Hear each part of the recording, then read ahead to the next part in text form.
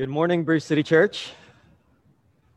So good to be with you at our Christmas services, which I haven't mentioned that out loud since we had them, but how amazing was that Christmas experience, those 4 services that we hosted.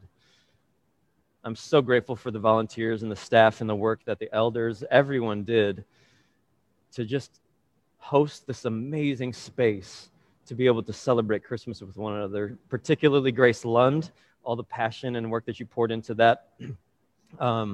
Everyone, Elliot, Shelley, Randy, Bob and Diane, Bob Turner and Diane Wonder.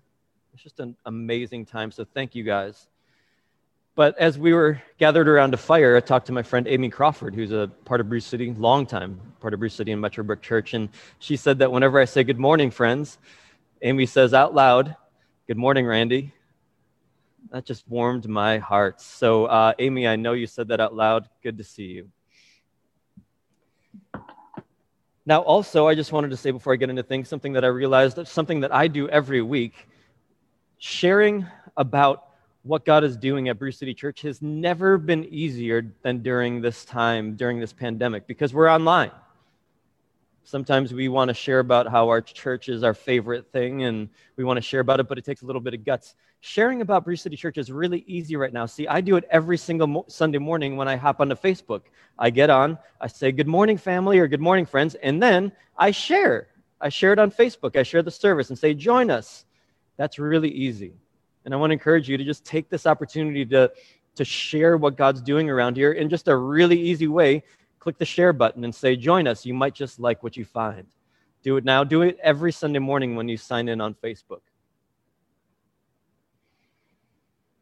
Now, I want to, before we jump into this contemplative business that you've been hearing about, I want to just take a minute to talk about what's transpired in our country, in our nation in this last week. And as I do that, as you're sharing the service and doing all the things, I love seeing your comments and chats. I love interacting together. Don't do that right now. As I talk about what's happened in our nation, don't post anything political or partisan or divisive. Just listen, please. You can chat when I'm done. But this last Wednesday, as I watched on the computer live or on television live, our nation moved closer to a violent insurrection and coup than we've ever seen in the last couple of centuries. I watched in horror and disgust as our leaders, senators, representatives, our president, fan the flames of insurrection and violence. As I watched even after our capital was plundered and invaded and violently taken over, even after all that happened, watching deep into the night, our representatives and senators arguing with each other, hollering at each other, speaking over one another in violent ways.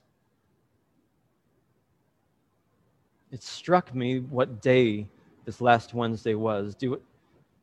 Some of you probably know, but many of us probably don't. This last Wednesday, January 6th, it's not just a day that will go down in infamy for the violent, riotous mob that took over our capital. This last Wednesday, January 6th, was the day of Epiphany.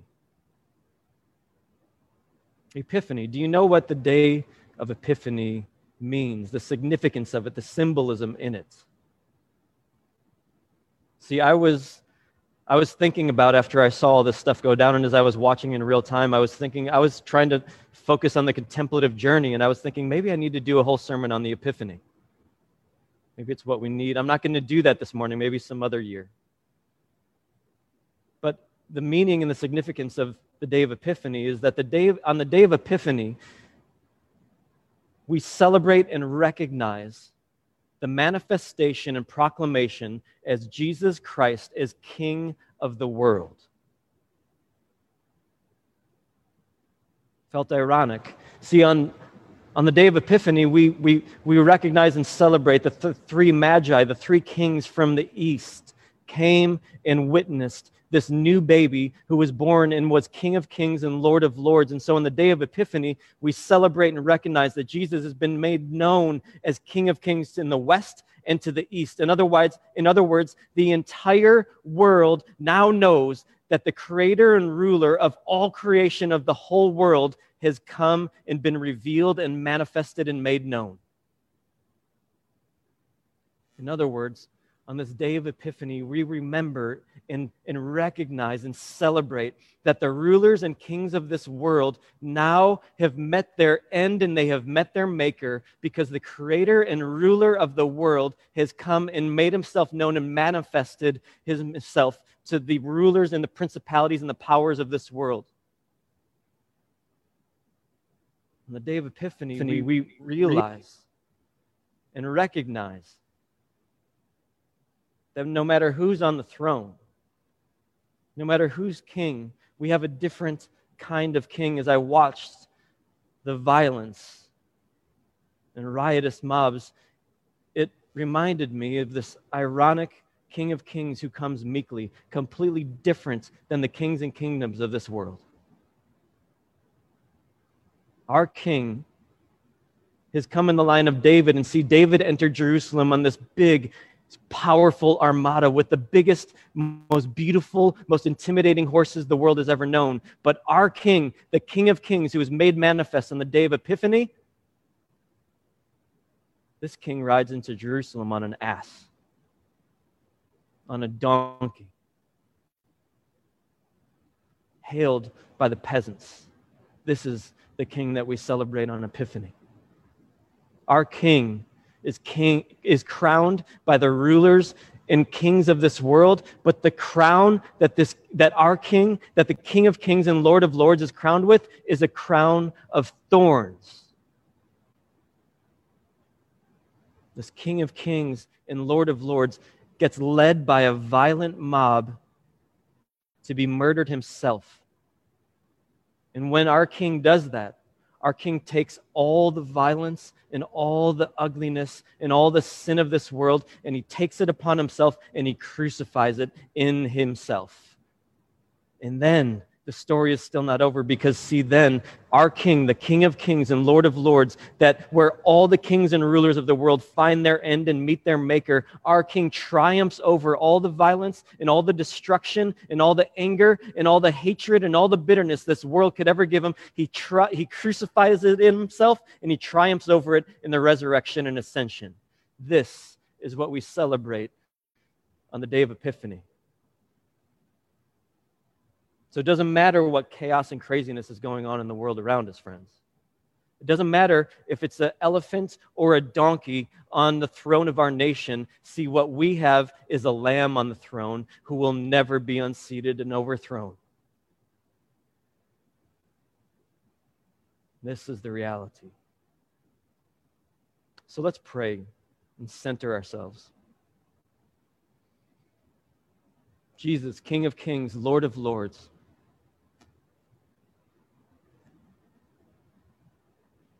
we bow before you and no other.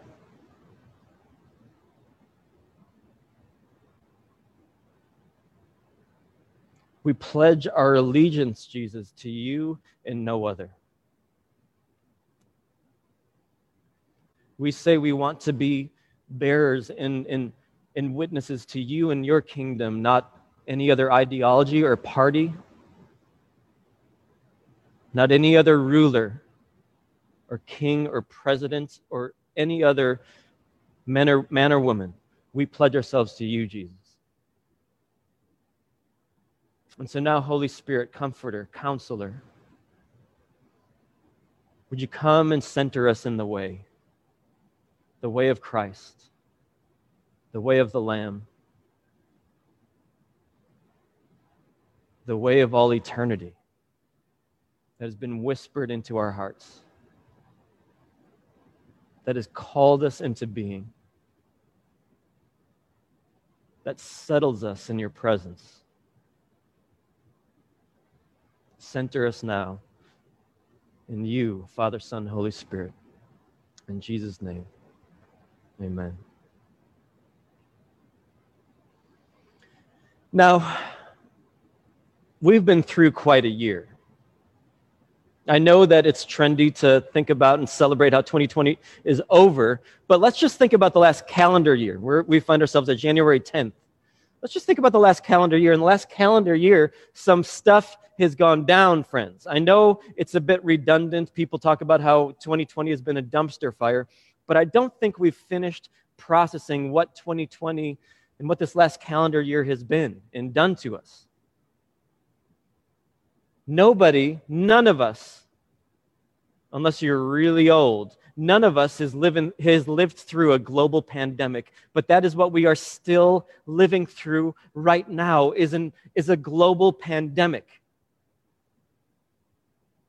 We have seen in our state alone over 5,000 people died from COVID. No matter what you think about COVID, no matter if you think it's stupid or a hoax, or if you think it's the most scary thing in the world, no matter what you think, we've seen over 5,000 people die in the state of Wisconsin in the last 10 months. We've seen about 400,000 U.S. citizens. We've seen about 400,000 Americans die in the last 10 months from COVID.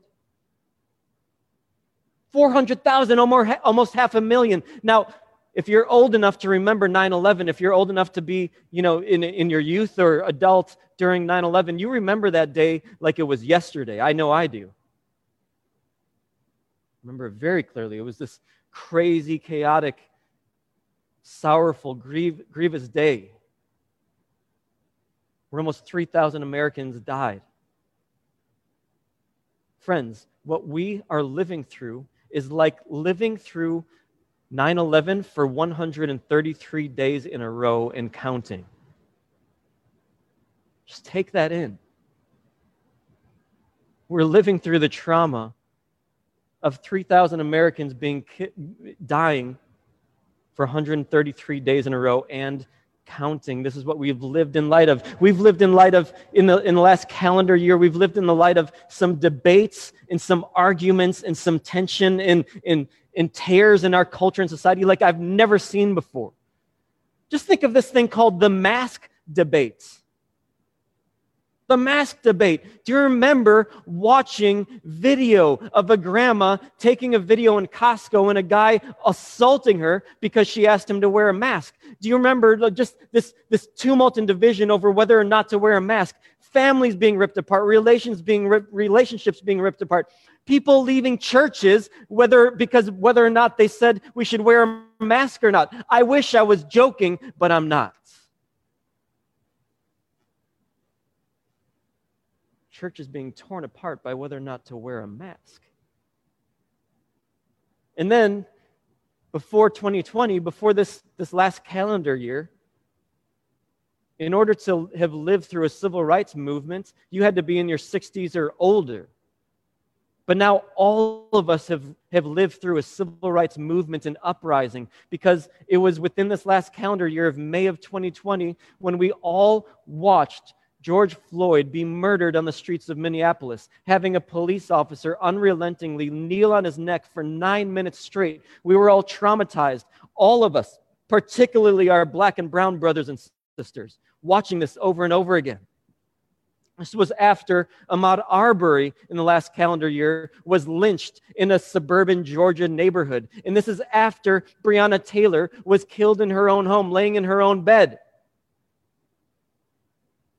And then we watched this uprising, speaking up and standing up for racial justice and equality, saying no more. And do you remember in the beginning of it? Because we remember, most of us remember this division and this fight. But in the beginning, late May, early June, it was a unified voice in our nation, where people of all races and creeds and backgrounds, ethnicities, whether you were suburban or urban or rural in the country, we saw people kneeling for 9 or demonstrating and protesting, saying, no more. We stand in solidarity with our black and brown brothers and sisters. It was beautiful. And then it didn't take long for that to turn into a debate and a fight, and that escalated quickly to say, okay, you've had your day. You've had your say. You've said we need justice and equality enough. Now be quiet. stand down. We've heard enough.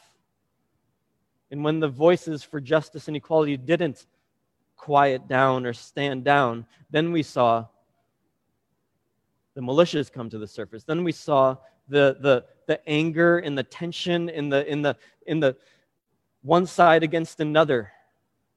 We saw a militia boy from Illinois come to Kenosha after Jacob Blake was shot 7 times in the back and people were demonstrating. We saw a 17-year-old come from Illinois and shoot 2 people who were demonstrating, murdering them in the streets. We saw car dealerships burning up. We saw protests turn into riots and all the debate that went with it.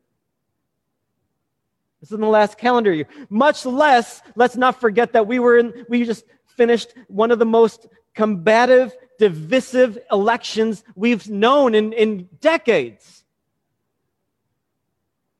And then we thought everything would be done. All the divisiveness, all the fighting, all the anger, and all the negative ads, all the negativity would be done on November 3rd or whenever it was that we voted. But then we've seen it stretch out in all these court battles, in calls of fraud, and all this stuff. And then we thought, okay, 2020 is done. We got a clean slate. And then January 6th happens.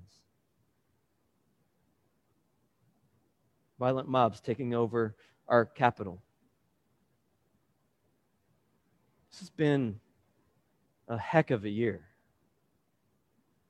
And not even just in the world around us, but in Bruce City Church, we've carried a lot of heavy things. And within 3 short days in March, we went from planning a service in this building as we know it to shutting everything down and going all online.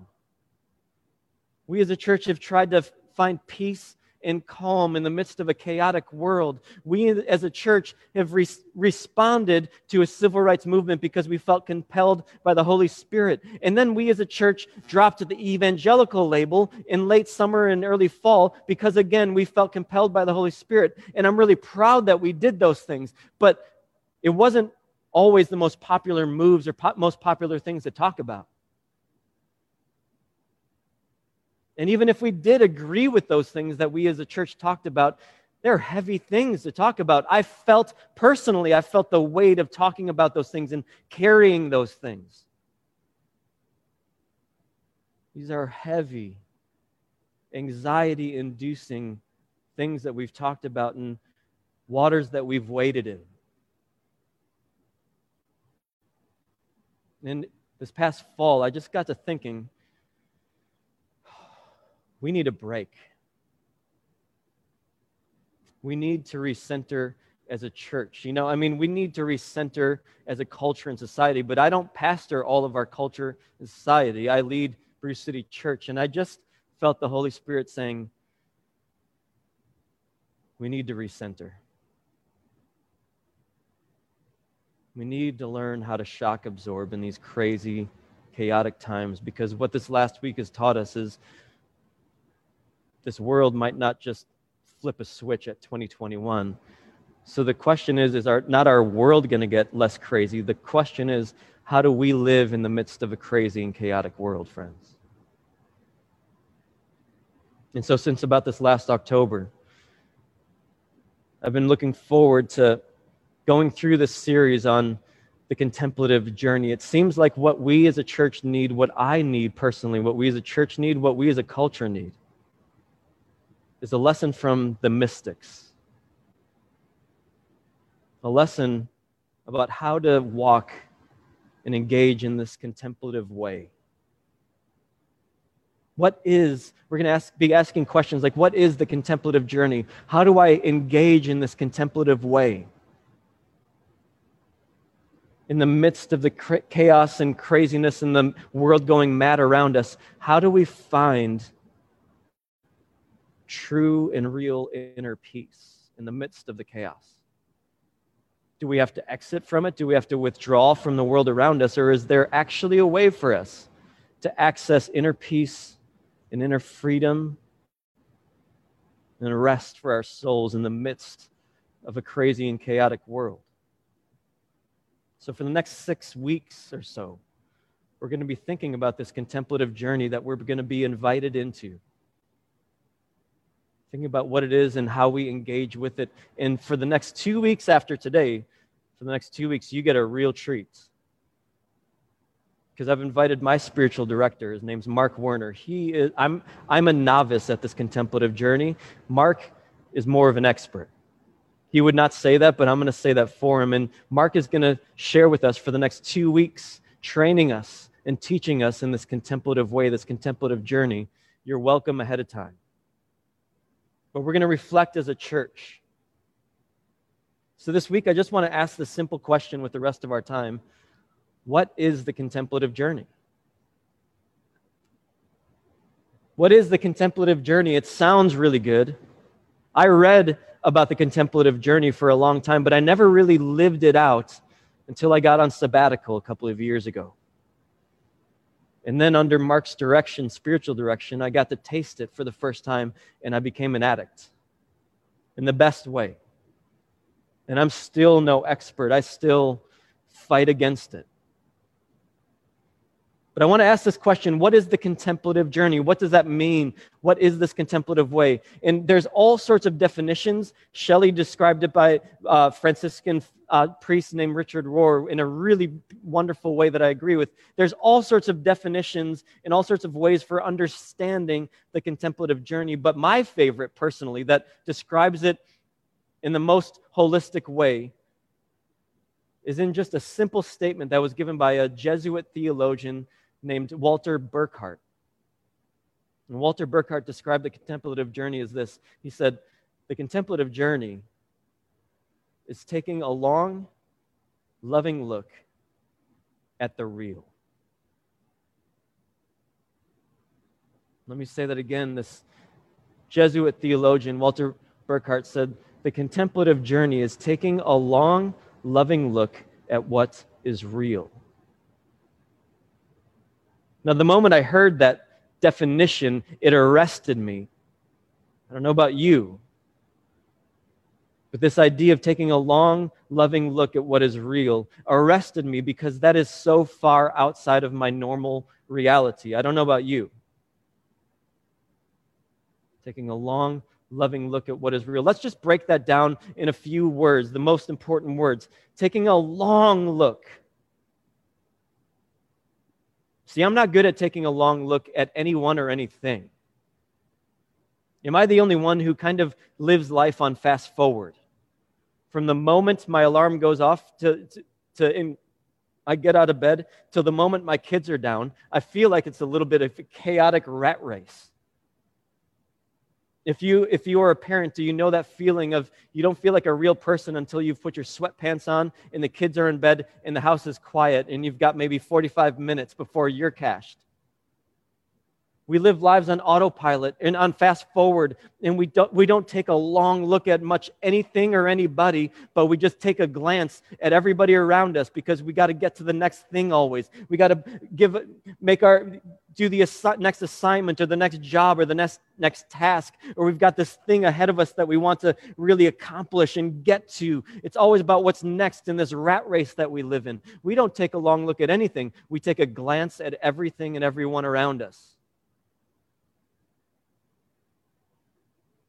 We live our lives on autopilot.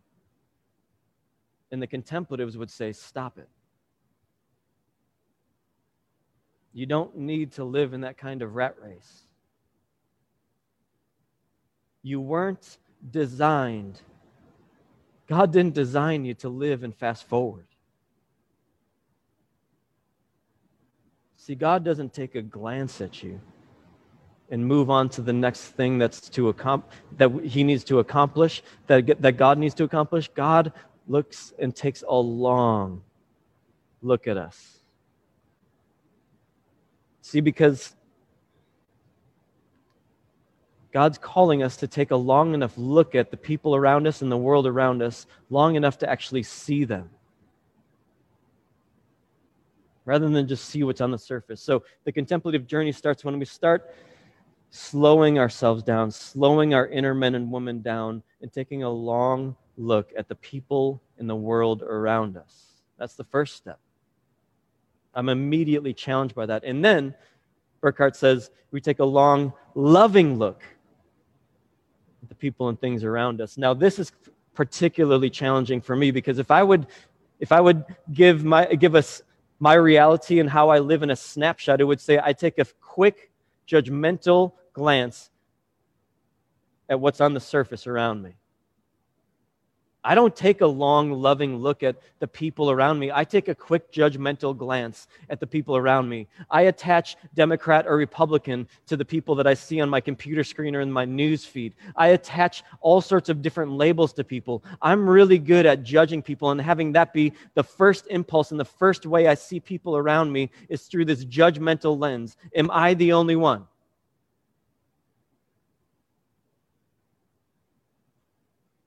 And when we do that, we completely bar ourselves off from the contemplative way and the contemplative journey and from the Christ-like way. Thank God, God doesn't look at me the way I look at other people around me. See, the contemplatives are calling us to slow down, to take a long enough look at the people and the things around us to really see them. And then make sure that that look isn't a look of judgmentalism, isn't a look of self-piety, but it's a long and loving look. When I do that, I realize that the people and the things around me have indescribable worth and value. Even if it's with a ruler or a leader that I disagree with, that person has indescribable worth and value. See, I can only see that if I slow down and take a long, loving look at the people around me, taking a long, loving look at nature and the created world around me. Too often, we just glance by in our fast-forward, autopilot kinds of ways of living, and we just take for granted the beauty and the wonder of the created world around us. Or we see the natural world around us as resources to be used for our own benefit and gain, to be pillaged and plundered. And instead, God is saying, do not look at my creation that I've declared as tov, I've declared as good over and over again. Do not look at my creation as a means to an end. Do not look at my creation as resources so you can resource your fast-forward autopilot lives. Look at my creation and pause. Take a long, loving look at the sky at night sometime. Breathe in the fresh air. Take a walk and just take a long, loving look at God's creation, because God called it tov, good, over and over again, and He's calling us to see the goodness in it. Taking a long, loving look, and then this last word, at that which is real. Taking a long, loving look at what is real. See, when I look at things, I take a quick, judgmental look on the surface. Not at what is real, but what I find on the surface. And if people took me on the face value on what's on the surface, they'd find a judgmental, angry, holier-than-thou dude who a lot of times isn't fun to be around. But thank God that Jesus doesn't see me that way. Jesus sees through my ego. Jesus sees through my false sense of awesomeness, and He sees through to who I really am. And God is calling us. Jesus is calling us. The Spirit is calling us to do the exact same thing for the people around us, to see through and see past the surface level stuff that we're trained to see, and to see that which is real. To see what is real about the world around us. To know that on January 6th, when our world seems like it's gone mad, to know that that's the day of Epiphany, when the King of Kings and Lord of Lords, the Creator of all things, has been manifested and made known, that this is all belongs to God. Taking a long, loving look at that which is real. That's what we're going to be invited into. Let me just give you a couple of quotes from some modern day contemplatives. This is a quote from the Franciscan priest named Richard Rohr that Shelley quoted earlier. He says this: in contemplation, you move from ego consciousness to soul awareness. You move from being fear driven to being love drawn. Whoa! Let me just read that again, because it's so loaded and beautiful. In contemplation, you move from ego consciousness to soul awareness. Now, what he's trying to get at is that our ego is just what we call this protective shell that we build around our souls. At the truest, most inmost part of our being that the psalmist talked about is our soul, this beautiful, tender, vulnerable self that is our inner men and women, our souls. But we quickly, from an early age on, realize that my soul is tender and it can get hurt. And so I need to build this protective shell around it, and that's called our ego. And our ego grows and grows and grows until we think that's our true selves. We think that our ego and this facade that we've created, whether Randy's the funny, sarcastic guy, or Randy's the witty guy, or Randy's the guy that he's the challenger. He challenges everything. I build this ego and this false self, and I don't even have access to my truest self anymore. That my soul has been so protected and so hidden behind my ego that I can't even access my soul anymore. And Rohr says, when we walk in this contemplative journey, taking a long and loving look at that which is real, we move from being ego-conscious to being aware of our own souls. And then he says, and then we move from being fear-driven to being love-drawn. This idea of being fear-driven describes almost all of religion. I don't think this is an overestimation to say pretty much all of religious order, all of religious people, including Christianity, are fear-driven primarily. We motivate people through fear. We are motivated by religious leaders through fear. Fear is a very powerful motivator, but it's not a good way to live. It's a terrible way to live. And the contemplative journey invites us from being fear-driven into being love-drawn. How about that phrase? To being drawn. Instead of being driven by fear, we are drawn by the love that is God. We are drawn into this world on a daily basis by the God who is love. We are drawn into our neighborhoods by love rather than by fear. We are drawn into relationships by love rather than being driven by fear. How about that? That sounds like a better way to live, doesn't it? Susan Rush, a modern spiritual director, said this about the contemplative way: if we stay faithful to the practice of contemplation, our false self begins to be dismantled, and we live more and more from our center, from that divine ground of being, from our true self. I'm going to say that again. If we stay faithful to this practice of contemplation, our false self begins to be dismantled, and we live more and more from our center, from that divine ground of being, from our true selves. As bearers of the Imago Dei, image bearers of Christ. As we walk in this contemplative way, in this contemplative journey, taking a long and loving look at that which is real, we begin to let our false selves fall to the wayside, and we begin living out of our true selves, our souls. That divine ground of being called God, our true selves.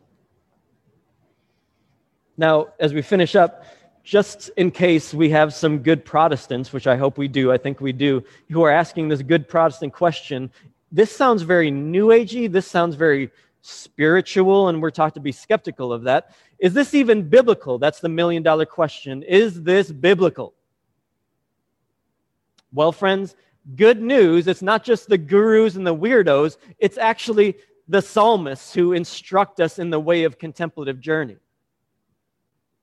The psalmists were the original contemplatives in our faith journey, who give us this way, this guide, this pathway for how to live in a contemplative way. These verses are right in our holy text, but we never even recognize them. They're hidden in plain sight, and it's time we see them for what they are. So let me just give you two examples of what I would call contemplative texts within our holy text. The first, they're both within the Psalms. The first is Psalm 131. Psalm 131, the psalmist says this: my heart is not proud, Lord. My eyes are not haughty. I do not concern myself with great matters or things too wonderful for me. But I have calmed and quieted myself. I am like a weaned child with its mother. Like a weaned child, I am content. Israel, put your hope in the Lord both now and forevermore. Do you hear that? The psalmist says, I come before you and I humble myself, God. And humbling ourselves is just a pretty religious way of saying, I rid myself of my false self before you, God. See, I've built that ego. I've built this hard protective shell around my very inner self, my truest self. I've built it so that I could protect myself from the anger and the chaos and the craziness and the pain of the world around me. I've built up this hard outer shell, this false self, my ego. And now I come before you, God, and I humble myself, and I just become undone before you.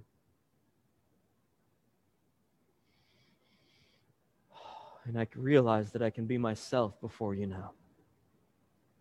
I can lay my ego down. I can lay my false self down. I can lay my false self-aggrandizement down and how awesome I think I am or how terrible I think I am. None of it matters, see, because I quiet and calm myself before you, God, like a weaning child. We've got 4 kids, and it's the joy of my life to watch my wife and her affection for our children. And as I've watched my wife with our kids, particularly as little ones, as babies, just saw over and over again, there's nothing that little baby could do to win their mom's affection. There's nothing that they could do, and there's nothing that they could undo. There's no great thing that they could make their mom love them more, and there's no great, terrible thing that could make their mom love them less. They're just calm and still before their mom. And the psalmist says this is what we are called to do in this contemplative journey. It's to rid ourselves of that hard shell, that false self, that ego that we've built, and humble ourselves of all of the opinions and ideas that we have of ourselves or that the world has of ourselves. And we realize that we're accepted as we are, loved fully as we are, to the deepest, inmost parts of our inner being. And we calm and quiet ourselves before God like a child is before a mother. I'm going to encourage you to meditate on that scripture, just those 3 verses this week. Here's another one, Psalm 84. Psalm 84 is a very familiar psalm. Let's read that as we finish our time. How lovely is your dwelling place, Lord Almighty. My soul yearns, even faints, for the courts of the Lord. You guys know this one. This is a familiar one. My heart and my flesh cry out for the living God. Even the sparrow has found a home, and the swallow a nest for herself, where she may have her young, a place near your altar, Lord Almighty, my King and my God. Blessed are those who dwell in your house. They are ever praising you. Blessed are those whose strength is in you, whose hearts are set on pilgrimage. I love that picture. As they pass through the valley of Baca, they make it a place of springs. The autumn rains also cover it with pools. They go from strength to strength till each appears before God in Zion. Hear my prayer, Lord God Almighty. Listen to me, God of Jacob. Look on our shield, O God. Look with favor on your anointed one. Better is one day in your courts than 1,000 days elsewhere. I would rather be a doorkeeper in the house of my God than dwell in the tents of the wicked. For the Lord God is a sun and shield. The Lord bestows favor and honor. No good thing does he withhold for those whose walk is blameless. Lord Almighty, blessed is the one who trusts in you. Now, I remember being in college and being in college ministry and singing this psalm. Some of you who are my age remember this song. Better is one day in your courts. Better is one day in your house. Woo! You know what I'm talking about? And I sang that song with everything that was within me. And I tried, here's what I did, and I think a lot of people were like me. I tried to feel all the feels so much so that I actually felt like I was in the courts of the Lord Almighty. And I felt like I'd probably have to wait until the day I die to be in the courts of God, to be in the presence of God. And but maybe if I try really hard, I can feel that feeling. Do you know what I'm talking about? I interpreted this psalm as saying that. I just got to be faithful. I got to trust in the Lord all the days of my life, and maybe that day at the end of my life I can be in the courts of the Lord God Almighty. I don't think that's what the psalmist is saying at all. I think I had it all wrong. See, I think the psalmist is saying there's nowhere you can go where you won't find the presence of God. Just look at verse 3 of our text. Verse 3, it says, "Even the sparrow has found a home, and the swallow a nest for herself, where she may have her young, a place near your altar." I don't think the psalmist is talking about some crazy heavenly deified sparrows and swallows living near the altar of the Lord in the eternal city. I think the psalmist is saying, no matter where the sparrow or swallow make their nest and make their home, your presence is there. As a matter of fact, not just your presence, but your altar. See, what the psalmist is saying is wherever the sparrow or the swallow make their home and make their nest, the altar of God is there. It's a holy, sacred space.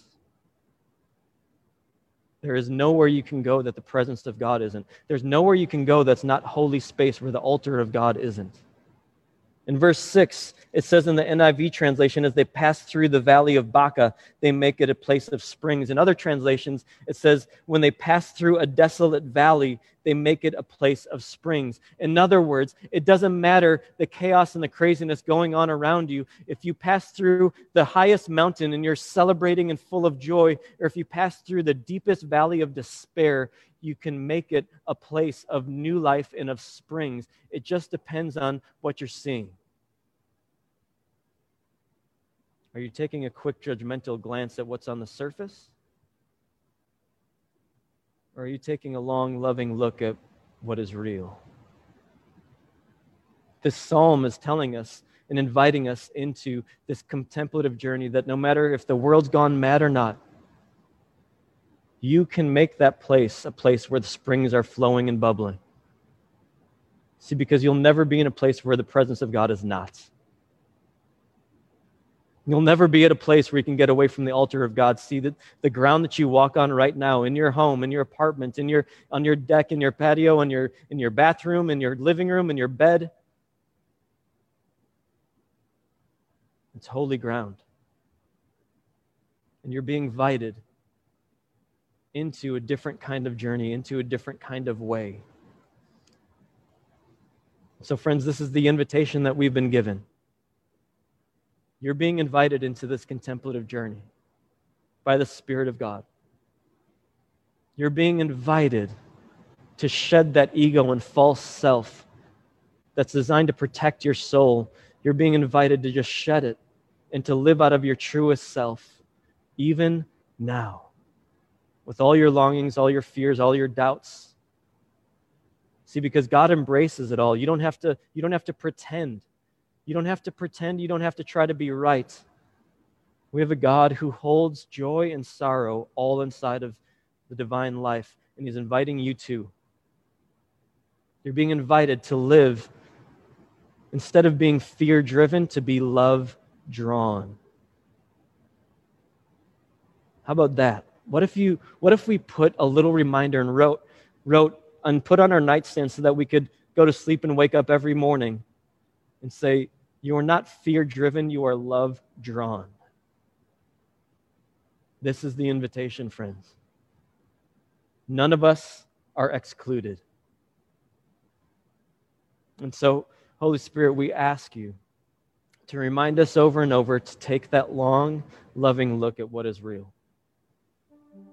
We ask you, Holy Spirit, to just give us this invitation over and over and over again. Humble yourself. Shed your false self. You don't have to protect yourself around me. You can be yourself. Would you help us to recenter ourselves? We have dealt with so much anxiety.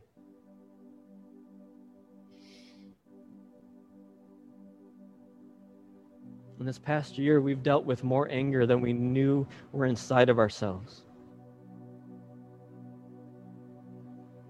In this past year, we dealt with more judgmentalism than we cared to reckon with in ourselves, in the world around us. In this past year, we've been overwhelmed by anger and division, divisiveness.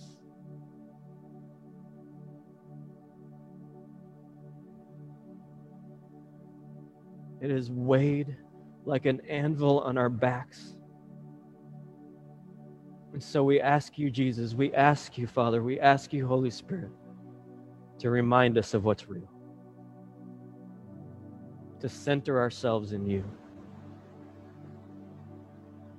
to help us slow our inner men and women. And so now we just sing and let this song connect with the inmost parts of our souls, that we hear you calling our name. We hear the song of love that you sing. We are love drawn, not fear driven. Yes and amen. Come, Lord Jesus. Let's worship one more time together.